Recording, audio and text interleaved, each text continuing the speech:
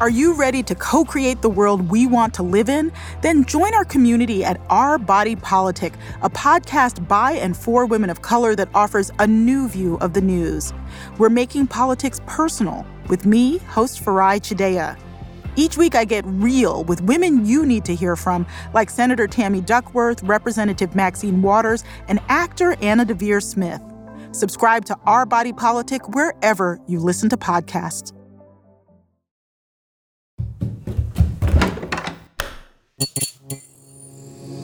This podcast is part of the Democracy Group. Welcome to Democracy Matters, the podcast of the James Madison Center for Civic Engagement at James Madison University. I'm Dr. Kara Ong Whaley, Associate Director at JMU Civic. My name is Isabella Lindblad. I'm a Democracy Fellow here at JMU, and I am a freshman biology major. Every year on April 22nd, over 190 countries recognize the anniversary of the birth of the modern environmental movement, otherwise known as Earth Day. What began in the 1970s as an awakening of public consciousness to the environmental impacts of industrial expansion and activity, Earth Day has now developed into the largest secular observance in the world of the negative effects humanity has had on the natural world. Detailed by the Earth Day Network, creative and innovative methods to respect our natural surroundings have been adopted around the globe on Earth Days past. For example, in 2011, 28 million trees were planted in Afghanistan by the Earth Day Network to replenish the forestry that had been previously lost. In 2012, 100,000 people rode bikes in China to reduce the carbon dioxide emissions and to preserve fuel. These examples represent a small scope of what the international community is capable of doing to give back to and to protect our environment. The theme of Earth Day 2021 is Action on Climate Change.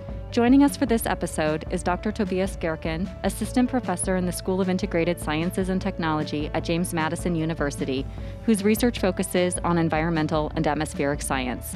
Welcome, Dr. Gerken. Oh, thank you so much for having me. It's a pleasure to be here. I wonder if you could start by sharing how you first became interested in environmental and atmospheric science. Sure. So I have actually to say that when I went to high school, I kind of like the sciences, and I like physics, like biology, like chemistry. I also like geography, and I always thought that kind of like doing like a single science itself is kind of like a tiny bit boring, and I didn't really think about environmental science at first, but I was kind of trying to figure out like what I wanted to do, and so I just ended up studying environmental science. I loved it, and because it's a really nice thing of being able to not only combine like the biology, the ecology, the physics, the chemistry. You need to do all of these things in order to really understand the Earth system. And so that was something that I always found really neat, which is also something which I really like about being here at JMU. So I'm in the ISET program, which stands for Integrated Science and Technology, which exactly has this focus, trying to understand systems and how they interact with each other. And so this is like a really one of the things that I really like, and why I also like really like working on the environment, the Earth, the climate, because it gives you this way of really thinking about problems broadly, but then also like digging into like the individual processes if you want to. You've conducted some novel research on land-to-atmosphere coupling and feedback. Can you explain what land-to-atmosphere coupling and feedback is for our listeners, and share some of your findings with regards to the factors that contribute to different hotspots around the globe? Sure. So let me first start with feedbacks, and especially like feedbacks in the climate system. So if you think about the climate as well, overall, we know that it's warming and that it's changing, and that's driven by carbon dioxide emissions and other greenhouse gases. But if we think about feedbacks, then one of the things that we need to realize is that while the system changes, there are certain processes within the system that can either like accelerate the change or can slow the change down. So for example, if you think about ice in the Arctic, so we have these like large sea ice, and that basically acts as a giant mirror. So if there is ice, energy is being reflected, and the Earth warms less strong. But if the Earth is warming, then some of this ice is going to go away. So there is less reflection of this energy, and so so the warming can accelerate. So that is one aspect of what we call a positive feedback, where change that is already happening further accelerates, there's also negative feedbacks in the system. So, for example, one example would be if you have a forest and you add more CO2 to the atmosphere, then that may actually lead to forests growing faster and taking out carbon dioxide out of the atmosphere, which then would slow climate change. And so understanding these feedbacks is really, really important if we want to understand the magnitudes of climate change and how it develops. Because and I want to be really clear here, so we do understand the basic mechanism, which is we add carbon dioxide and other greenhouse gases to the atmosphere, which, because we understand the physical system and we understand the physical properties of these gases, we know that this increases the temperatures because they absorb infrared radiation.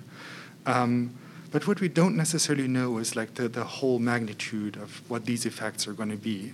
And so in order to understand that, because we have these like knobs which can either accelerate or slow things down, we need to understand these feedbacks.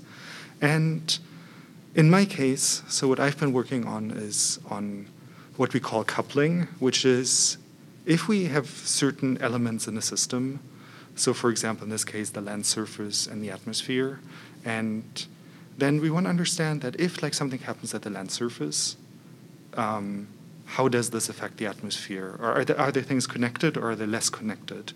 And in our case, we were mostly looking at water. So in case of if you have a wet surface, so for example, your soils are very moist, then you get more evapotranspiration, which is water going from the surface into the atmosphere. And then you can ask yourself whether this affects, for example, precipitation. And all of these things are really important to understand if we want to model climate, because we have climate models that have these processes inside, but we don't necessarily know how strong they are. They may not be as strongly connected in the models as they are in reality, or the models may actually react faster than reality. So by basically understanding feedbacks and couplings in observation, so what's actually happening in reality, we can use this to evaluate climate models and make sure that they represent the reality as good as they can be. And so that's like something that I believe is really important. With respect to like my own findings, so one of the things that we really found is how important water is in the Earth system. And I mean, we all know it in society. We all need water. We need to drink it. If we need it for agriculture, for many things. But especially in like areas that are what we call semi-arid, so areas that have very seasonal precipitation that are sometimes dry, sometimes moist, you can really see how the addition of water or the change in water like really changes like the dynamics of the system. And those are the areas that are most likely very vulnerable to climate change because they rely on these like water impacts. And so if global precipitation patterns are changing, then we need to understand like what this does. I wonder if you could share what you've learned from some of the global hotspots or some of the comparisons, for example, between the United States and South Africa. Okay. So there are some of these regions in the world which we think which we call hotspots of coupling. So those are areas where processes at the surface are very tightly coupled to what's happening in the atmosphere. And one of those is actually in the United States. If you think about the Midwest, which is one of the large areas of production for crops such as corn, such as soybeans, wheat. And I've been doing research at the Montana State University. So if we think about the United States, and especially the Midwestern United States, which is a large breadbasket of the world, so we have a lot of corn production, a lot of wheat production, soy, and this is a region where, in many cases, water, especially when you go up to Montana, I've been working at Montana State University on that, where water can be really scarce, and you don't necessarily have much resilience in the system. So if rain patterns change, that may have real impacts on agriculture because there's not that much there. And so one of the things that we found out in some of the research that we've been doing is that these systems actually are tightly linked. So if you have more water in the system, that means you get more precipitation, which actually means that, for example, agriculture is easier to do. But if something changes, then the reverse is also true. So these are systems that are really, or have the potential to be strongly affected by drought, which is, for example, something that we saw in 2017, when there was a really, really strong drought, one of the strongest droughts in the northern Great Plains. So if you think about North Dakota, South Dakota, Montana, things that actually was one of the, I think in Montana was the strongest drought ever on record. And so better understanding these dynamics is really important in order to make sure that we build systems that are resilient to change. You have been involved with important research in recent years, including NASA's Project on Atmospheric Carbon and Transport in America and the Department of Energy's Green Ocean Amazon Experiment. How have your findings from these collaborative research projects informed your understanding about the extent of environmental destruction and climate change? Sure. So let me start with some of the work I've been doing in the Amazon as part of a project called Green Ocean Amazon. And one of the things that I found, and this is less a scientific result, more an observation, is that we have been conducting field research in the Amazon near a large city called Manaus. And we conduct this research in a forest reserve. And before going, you always think that the rainforest is going to be this pristine thing that has been there for a very long time. There's very little human impact because there's not many people living there. But then you actually fly into a city like Manaus, which is right in the center of Amazonia. It's more than 2 million people. It has heavy industry. So, for example, Harley-Davidson is assembling motorcycles in Manaus because it's a tax-free zone. And so there's lots of heavy industry, which produces a lot of air pollution, which affects the forest. Also, because there's industry, you create lots of jobs, which means people are going to move there. And so over time, like the city starts like encroaching into the forest. And you actually realize that even in like these very, very remote places that you do see that like human impacts are everywhere. So that's, I think, one of sort of the realizations that have been coming, like how much as humans we are changing this planet. Yeah, so one of the things that we really see is that if you go pretty much anywhere in the United States, any kind of forest, any kind of like system, all of these environments that we very often see that are nature are actually like really strongly used. So if you think about going around here in Harrisonburg, like pretty much everything that we see are fields that are used for agriculture. The forests are being used, and there's logging. There are many different uses, and all of those uses are good, and we need those. But we do need to make sure that we are using like the resources around us, our natural resources, in a way that is really sustainable. And so I think that is one of the sort of takeaways, that if I look at the environment, is actually how much like human impact there is like everywhere around us. And it goes from like places where like lots of people live to even to like the Amazon rainforest, where you don't necessarily think about like lots and lots of human impacts. What we are doing, and we need to understand these systems so that basically like the way we impact them like doesn't need to negative change. So that's one thing. And then thinking about the Act America, which was trying to better understand carbon dioxide transport in the atmosphere. So one thing that you just see is how much like carbon dioxide concentrations are actually increasing. So because the project was going over like several years, and you can see like in every single year that atmospheric carbon dioxide is going up. So that's the first thing. And then on top of that, in order to understand like what are the systems that are adding carbon dioxide to the atmosphere, so for example, burning of fossil fuels or vegetation in winter, And what are the systems that are taking out carbon dioxide out of the atmosphere? And that's vegetation during summer. And the biosphere, which can both emit and take up carbon dioxide. So biosphere is everything that lives. If you think about plants, forests, fields,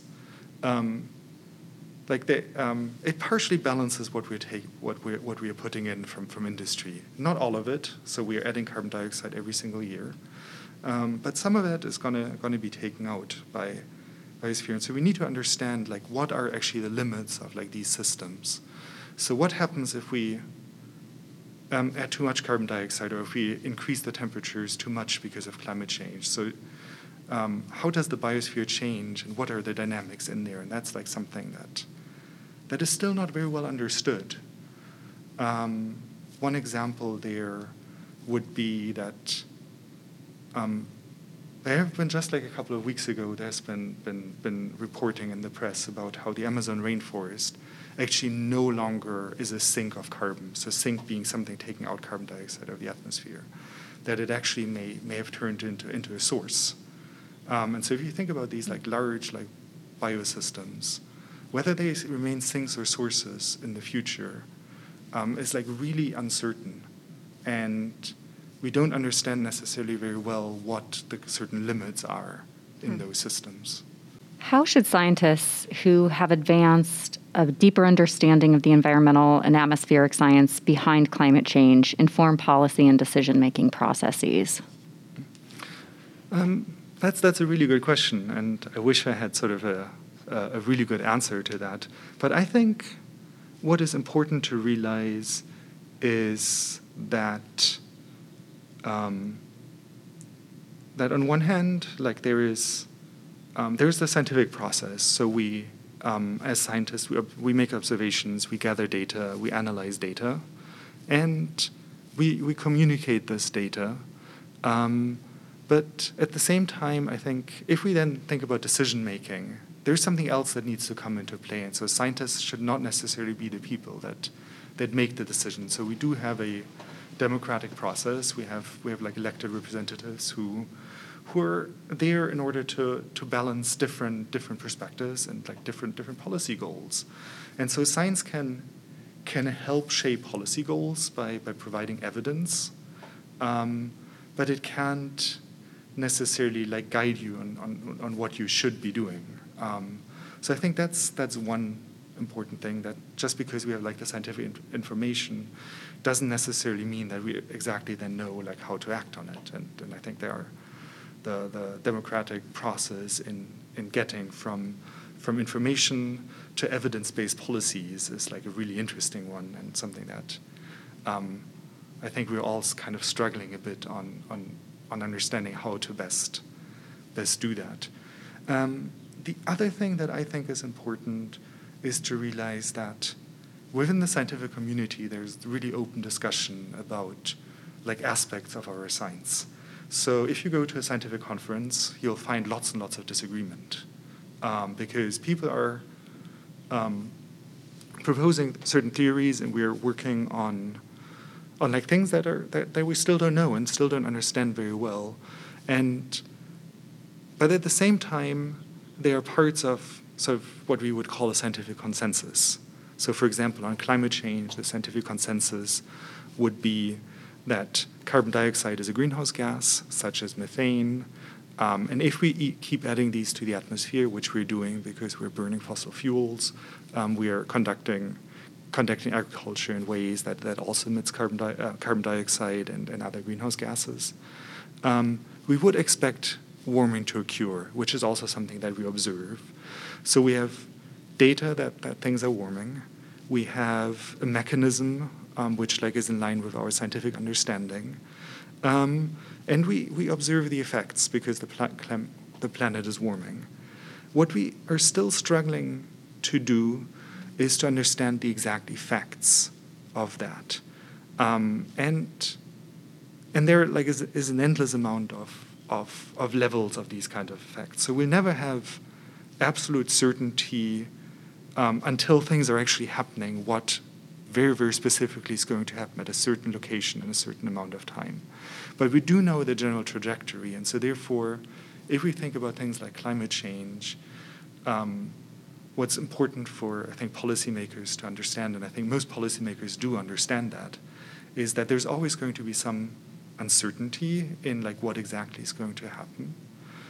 But that doesn't like challenge the original like premise that for example climate change is real, and so being able to work with this uncertainty is like something that I believe is really important.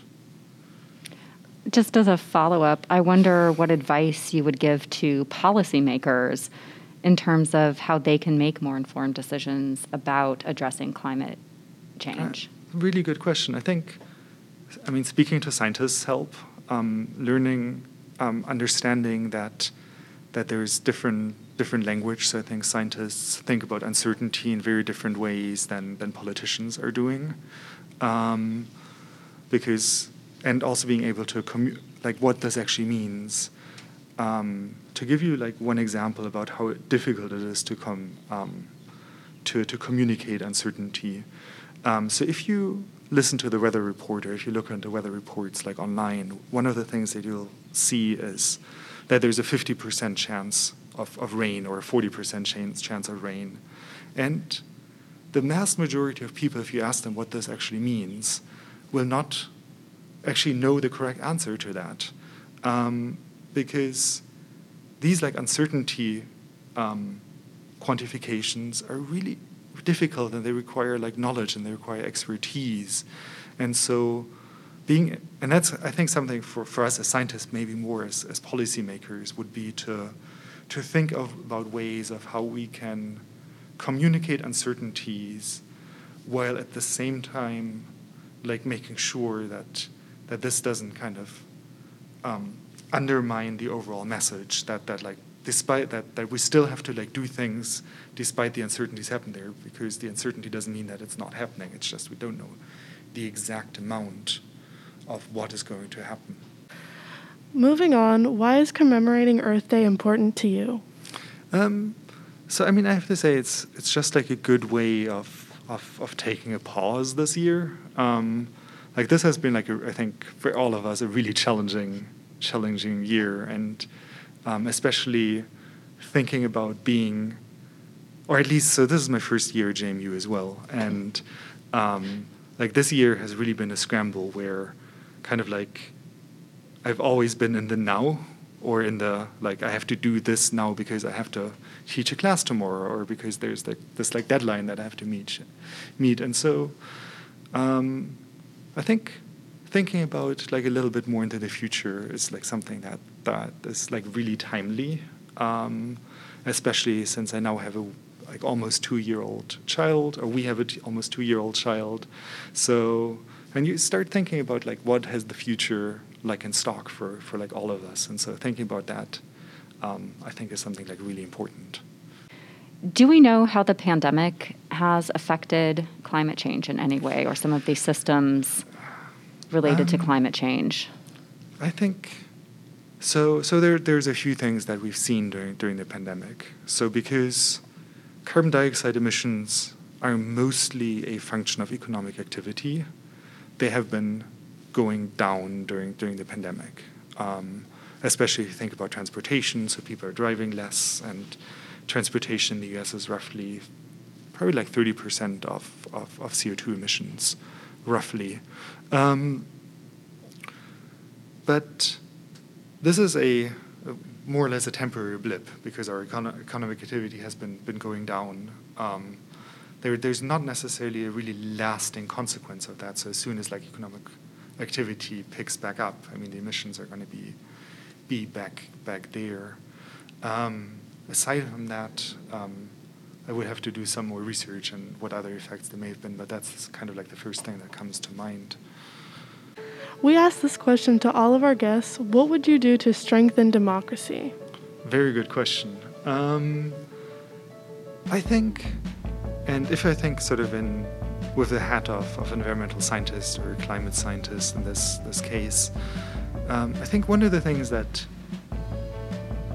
sometimes seems to be a problem in the current system is that that there are so many things that have to happen in the now, that there are so many short-term problems, that being able to address some of like these really, really large long-term problems, such as climate change, such as what is a society that we want to live in or we want to like pass on to our children, is something that's really hard to